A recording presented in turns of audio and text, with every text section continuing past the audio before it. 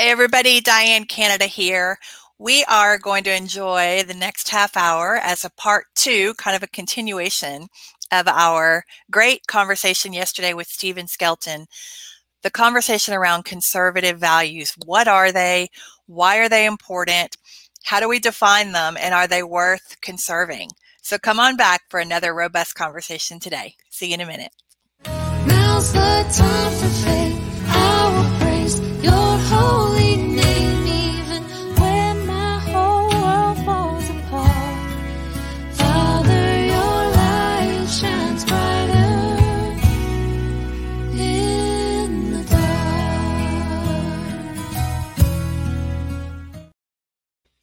Hey guys, welcome back. Okay, we've got 7 core principles when it comes to conservative values. We were starting to build them out yesterday. We got through 2. So hopefully today we're going to move things a little bit quicker.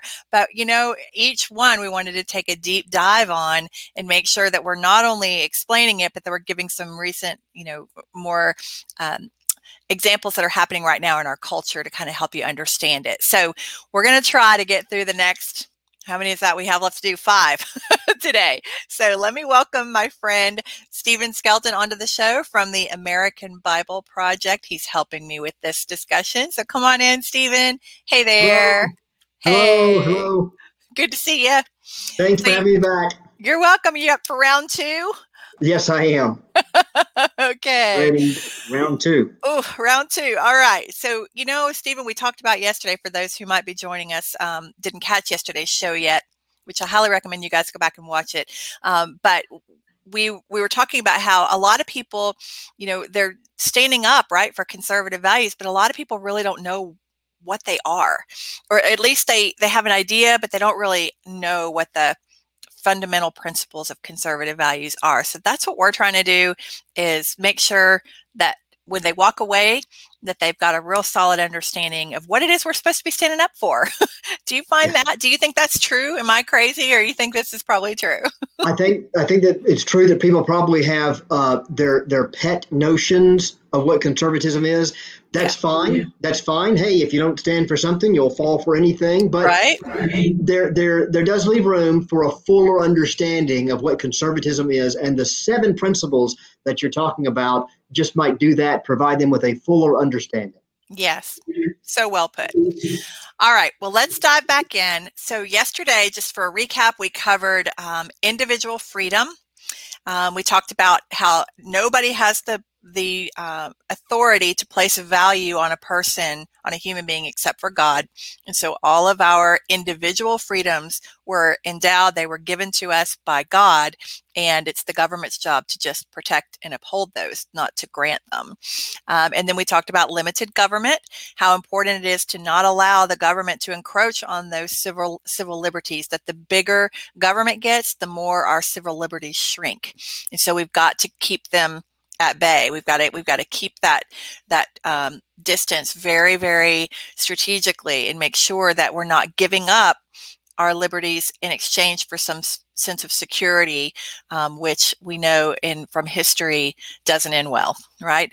All right, Stephen. So today we're going to talk next about the rule of law. And I do want to preface this real quick by saying that I pulled these descriptions of our conservative values from Louisiana Congressman Mike Johnson. He just had these put so eloquently, and so I pulled these from him. So we're not plagiarizing anything today, just wanting to let y'all know that. All right, Stephen. So the rule of law, here's his explanation of it. He says, ours is a government of laws and not of men. And the rule of law is our foundation. To maintain ordered liberty and a civilized society, public and private virtue should be encouraged, and justice must be administered equally and impartially to all. Laws shouldn't be changed for some, and they've got to apply to us all the same.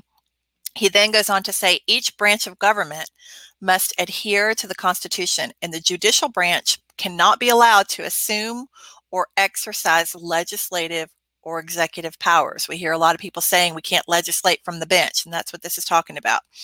Transparency and accountability are keys to good government, and Congress has to faithfully perform its constitutional responsibility of oversight. Okay, so that's his description of it. Let me get your reaction first, Stephen, and then we'll dive a little deeper. Well, as you know, again, my wheelhouse is the Christian foundation of America. And so I would like to just note that all of our laws are based on God's laws, and that's the way we want it to be. Because if we don't have a higher moral authority to appeal to, then really it's man against man.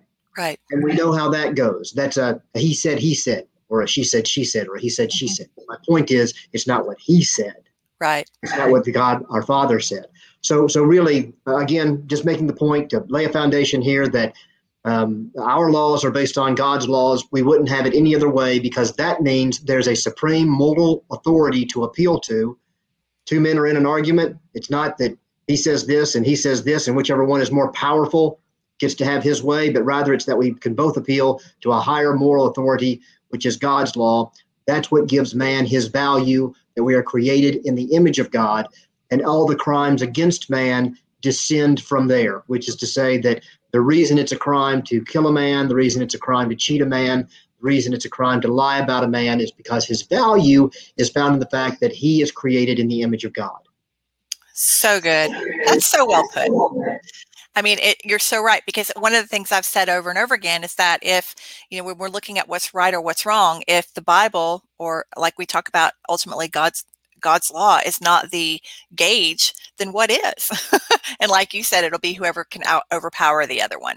So rule of law is key. We have to maintain that in our society.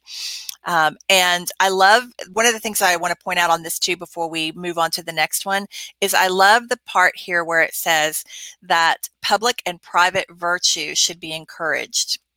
So it's really and you can go back to this with the American Bible Project that you've started, Stephen.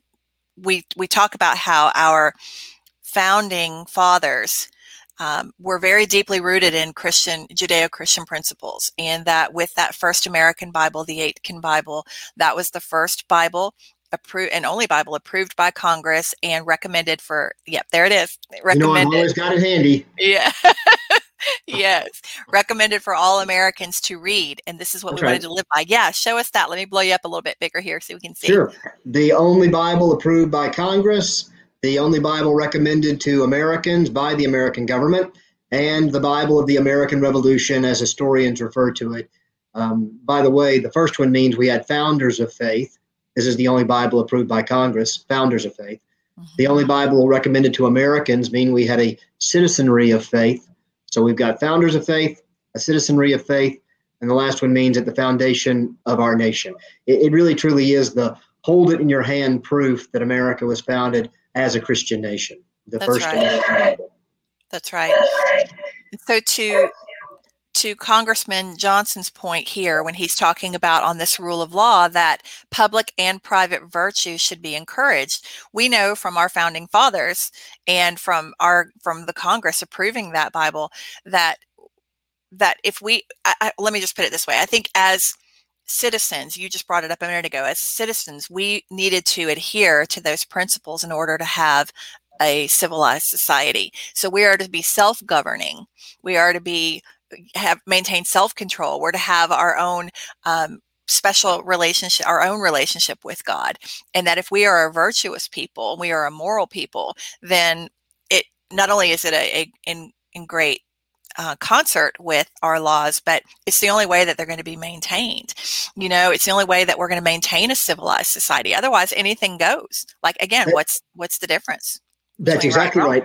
And I want to tie this thought of rule of law back into something we were talking about yesterday, which was the restriction of our civil liberties. And we were talking about the context of COVID and the way in which, in some cases, the government seems to have overreached in terms of its ability to shut down businesses and shut down churches and not allow them to either do business in the case of businesses or attend church and worship in the case of the churches. And what I want to say here is that yesterday I was laying out the case that you can find instances where this was a power grab.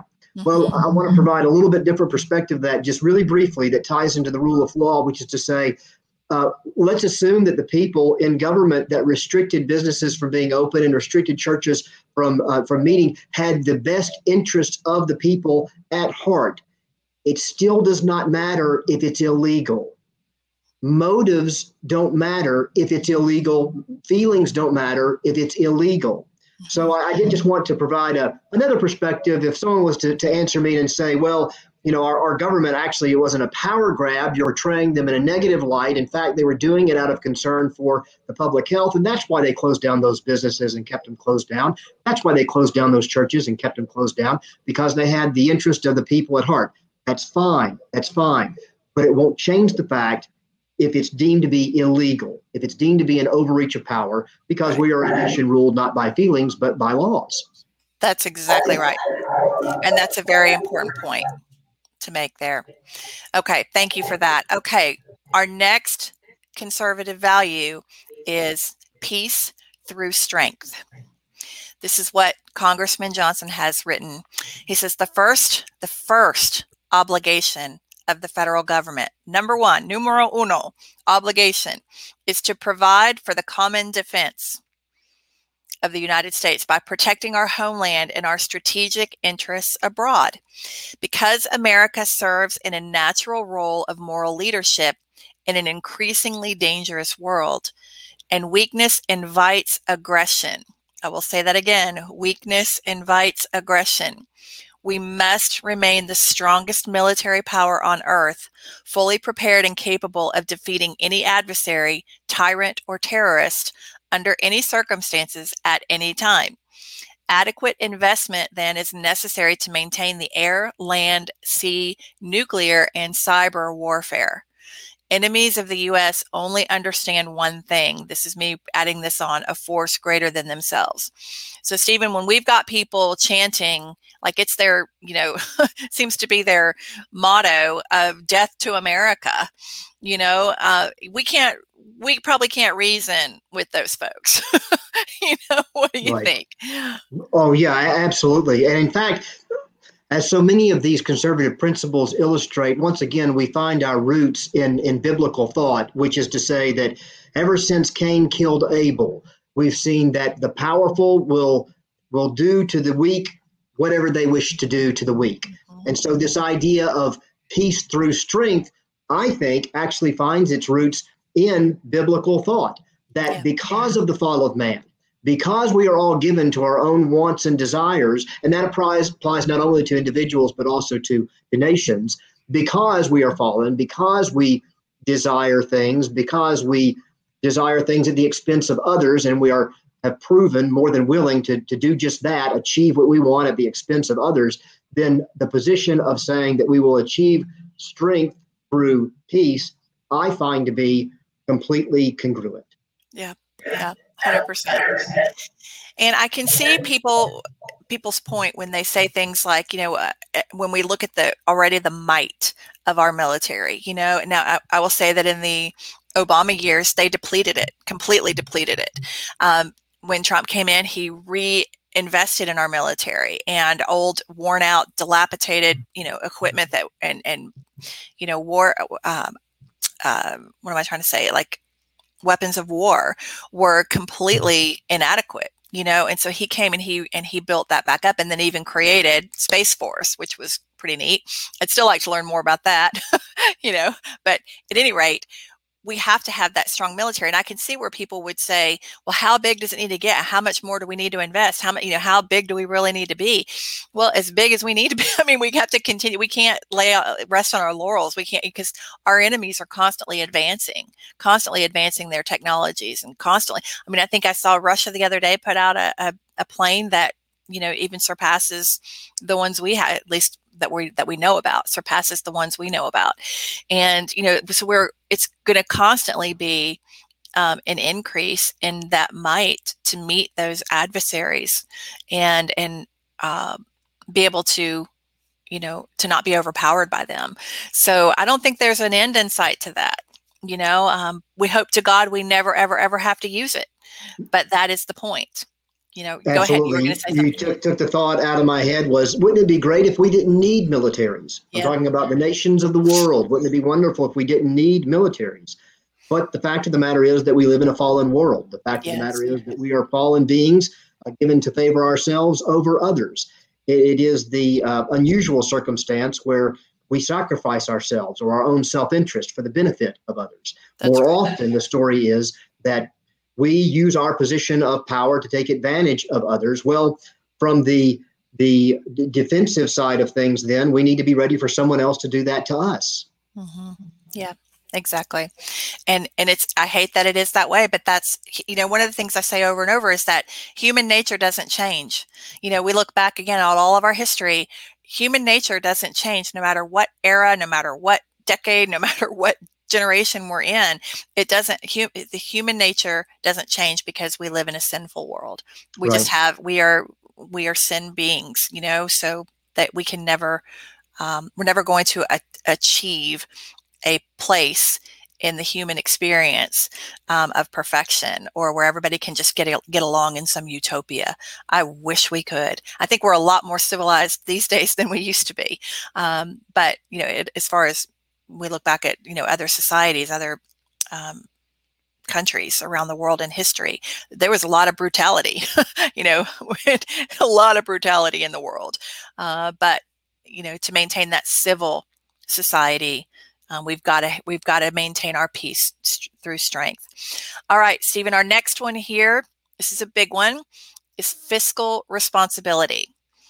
So I will say, when we talk about how maybe people don't know what conservative values, what they actually are defined as, I remember when I first ran for office, when I was first coming into the race, someone asked me, well, are you a fiscal conservative? And I remember being stumped by that question.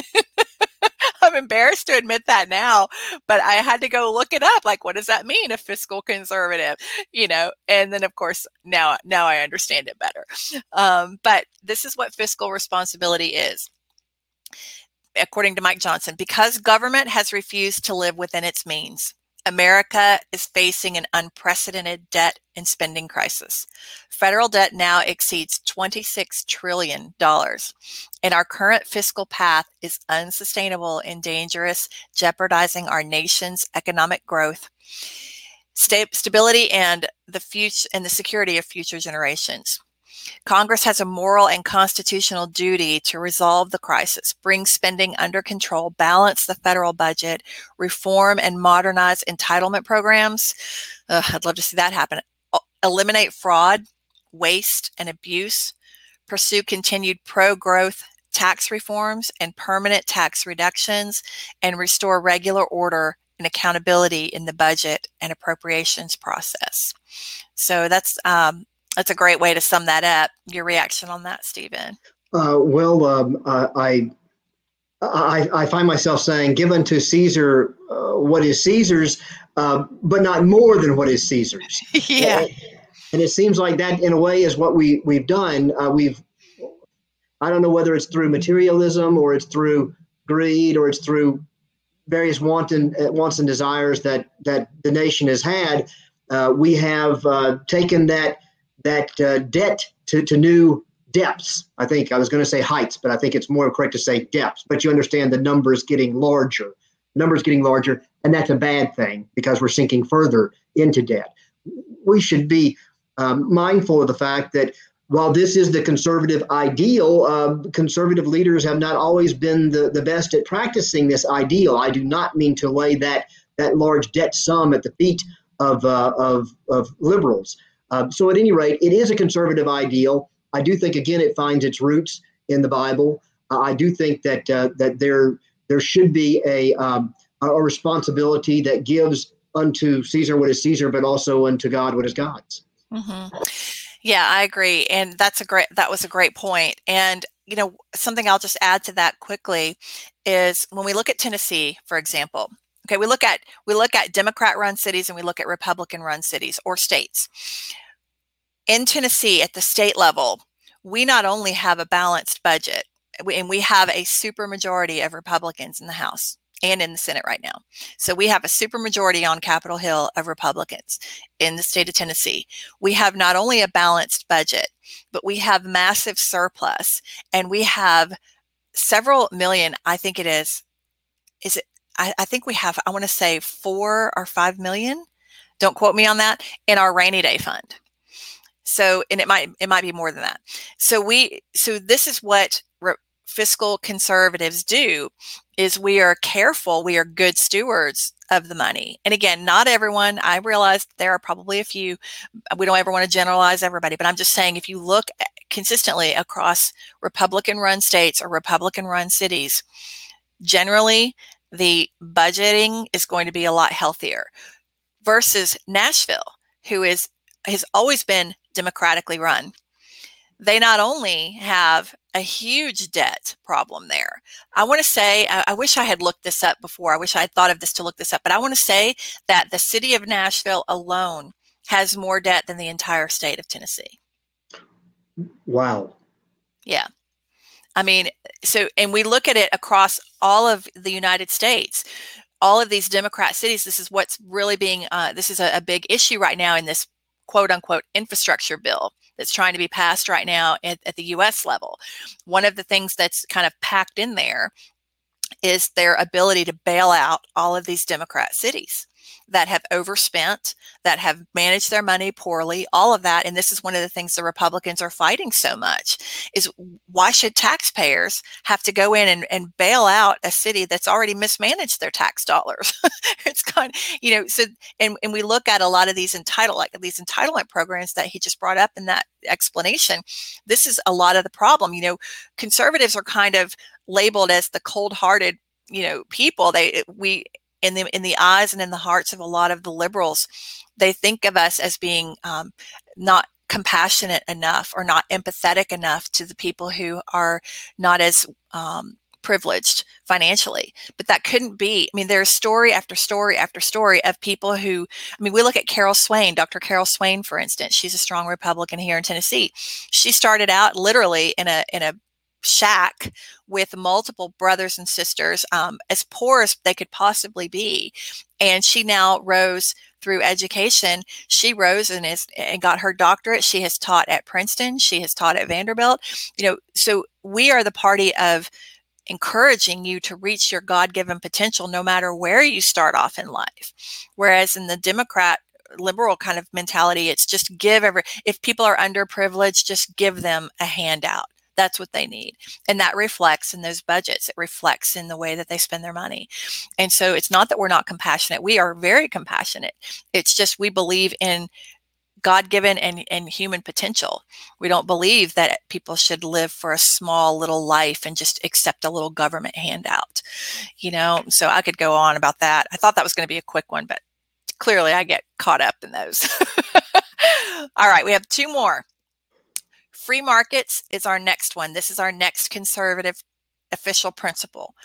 Mike Johnson says the free enterprise system rewards hard work, what we were just talking about, and self-sacrifice, and is the basis and the genius of the American economy. Government stands as the greatest obstacle to the progress and prosperity of free people. Wow. Free markets and free trade agreements allow for innovation, yes, improvement and economic expansion, as risk takers, entrepreneurs, and business owners are given the liberty to pursue the American dream and create more jobs and upward mobility for more people. We believe competition should be encouraged and government intervention and regulation should be limited. The people are better qualified to make decisions about their own lives and finances than bureaucrats, and the private sector will outperform the public sector in virtually every scenario. So we were just talking about that, Stephen. So yeah, your reaction on that? Absolutely. You say free markets, I say free will, and they're one and the same in the context of this point here, which is just to say the more that business leaders are able to thrive, the more we all benefit. The more jobs are created, the more products are created, the more revenue is generated, the more taxes are paid on that revenue. But at any rate, the healthier the economy is, the more the market is allowed to be free and kept free of government intervention and regulation. Yes, exactly. Not to say that there shouldn't be government regulation in some areas. I heard a little voice in my head say, well, there is some regulation that might be needed in the case that our or some of our individuals, some of our business leaders act in ways that are contrary to the best interests of others, well, then it may be that if we're not saying that a free market means that there should be absolutely positively zero government regulation or government influence. For the good of the people, there might need to be some regulation. There might need to be some government limitations that are put into place on businesses. But by and large, the conservative principle, the idea that the free market should be left to operate of its own devices with limited government influence is certainly a conservative value that we should all embrace. Yeah, well said. Since we're on limited time, I'll reserve any more comments I had on that. So we'll just go on to our last one here, which looks like we're going to make it through them, Stephen. We're going to do it. Yes, our last conservative principle here, I love this one, is human dignity. Mike Johnson says, because all men are created equal and in the image of God, every human life has inestimable dignity and value. Did I say that right? We can't estimate the dignity and the value of someone, but in other words, and every person should be measured only by the content of their character. A just government protects life, honors marriage and family as the primary institutions of a healthy society, and embraces the vital cultural influences of religion and morality. Let me read that again. A just government protects life, honors marriage and family as the primary institutions of a healthy society, and embraces the vital cultural influences of religion and morality. Public policy should always encourage education and emphasize the virtue of hard work as a pathway out of poverty, while public assistance programs should be reserved only for those truly in need. In America, everyone who plays by the rules should get a fair shot. By preserving these ideals, we will maintain the goodness of America that has been the secret to our greatness. I will say the secret to our success. I couldn't agree with him more. Your reaction? Yeah, absolutely. Moral character should be one of the chief qualifications that we look to have in a person. Other things can follow that, competency within the work that they're doing. But so many things will flow from moral character: integrity, honesty, trustworthiness, compassion, kindness, generosity. All these things are moral qualities that we're talking about here. And in fact, they're moral qualities of value because they're godly qualities. They're qualities and principles that we see exemplified and promoted through biblical thought. So at any rate, unfortunately, and I'm going to go a direction that maybe you already see me going, but we see too much in the culture today of downplaying character. And instead, we're not emphasizing the moral, we're emphasizing the physical, which is such a shame. It is looking at individuals through purely worldly eyes as opposed through spiritual eyes, which you might even say are godly eyes, because God does not care about the color of our skin. As Martin Luther King told us, he cares about the content of our character. So at any rate, I could go on and on, but I think I'll limit myself right there just to say that character first. Character counts, to borrow a phrase. That is such a great, that's just such a great point to kind of end on, that we see this so much in our younger generation right now, right? Trying to live up to the Photoshop ideals on social media, and not understanding their real value and their real beauty. And that beauty used to, my husband, he's always so generous with his words with me. And one of the things he says all the time is that, you're beautiful inside. And I love that. That's just the best compliment any husband can give his wife, I think, but I think that the heart, and that's what God's after. He's after our heart. And we talk about, like in the Bible, we have the Pharisees, right, who were all about upholding the laws with absolutely zero tolerance, and bad things happen to you if you don't follow these laws exactly. Well, Jesus came and showed us that as human beings, we're not capable of living up to a holy standard. We're not. We can we can do our best to obey, but we can't do that without the Holy Spirit. We can't do that without a spiritual help, because as human beings, we've talked about, we're flawed. We're flawed with sin, with a sin nature. And so when we give our hearts to Jesus, we give our hearts to the Lord, then the Holy Spirit come alongside of us, and they help us to not only obey God's laws. We're still going to fall short. We're still going to make mistakes, but it's the difference, I think, Stephen, is that our want to changes. It's our heart that Jesus is after most. It's not our performance. It's not our behavior. It's our heart. So the heart is what he's looking at. That's what we need to be looking at in each other. He's the perfect example of that, I think. And so, yes, instead of trying to be the perfect image, I think we need to work harder on getting our hearts right, and if we can get that right, then everything that comes out of us, people are more beautiful when their hearts are right. They just are. If somebody's got a black heart, they're an ugly person. They just are. But all right, so just to recap real quick on the 7 principles of conservative values: individual freedom, we have limited government, we have the rule of law, peace through strength, fiscal responsibility, free markets, and human dignity. And Stephen, we got through them all. We did it. We did it. We need to make up T-shirts. We need it, yes. Thank you for helping me build this out and helping me dive deeper into these principles. I think that this is going to help a lot of people. And I want to just say to all of you who are watching, before we pray over you, thank you for being the type of person that wants to dive deeper. Thank you for watching a program like this and wanting to have more clarity in this area so that you can go out there and be a person of influence. And we believe that you will be. We are agreeing with you on that. And as you continue to learn and grow, then you'll be able to influence the people around you even more. And that's how we're going to turn our nation back to God. One person at a time, one conversation at a time, and you getting equipped, spending this time to get equipped to do that is pretty cool in my book. So, yeah.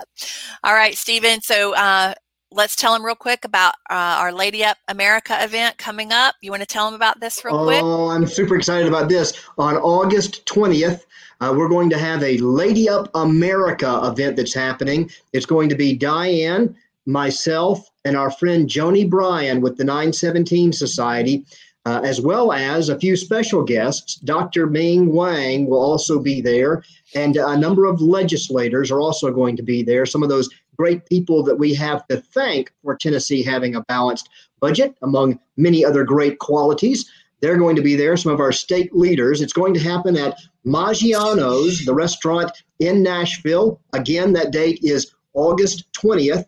And I think that you can access more information at the website ladyupamerica.com. Again, that's ladyupamerica.com. And we hope to see all of you there, and bring a friend.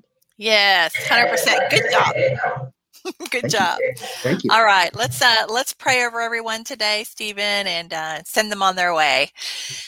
Thank you so much, Father God, for giving us the opportunity to come together and not only explore the foundational concepts of our country even deeper, but Lord, the opportunity to really see that they were grounded and rooted in you.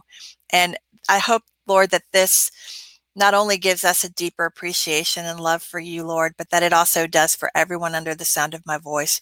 I pray, Lord, that you'll use this time in this program. You'll multiply it for all of the people listening. Lord, that you will give them just a supercharged enthusiasm to spread this good news, to spread what's available to people when our country is rooted in you. And Lord, I pray that you would continue to bless America. Lord, I know that we're on shaky ground right now, but you said that if your people would turn away from their wicked ways, and if they would come to you and humble themselves to you, Lord, that you would heal our land. I pray, Lord, that we're going to hold you to that promise, Lord, and we're going to ask that more and more people turn to you, turn back to you and away from their wicked ways, Lord, and that you would heal our land, that you would forgive us and heal our land.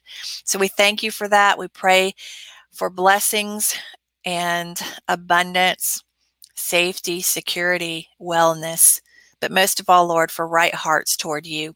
Just break our hearts for what breaks yours, Lord, and get us back to a place of purity in our hearts, Lord, toward you. We love you and we praise you and we thank you. In Jesus' name, amen. Amen. Amen. All right. Thank you, Stephen, my friend. And Thanks, Diane. thank you all so much. And we will see you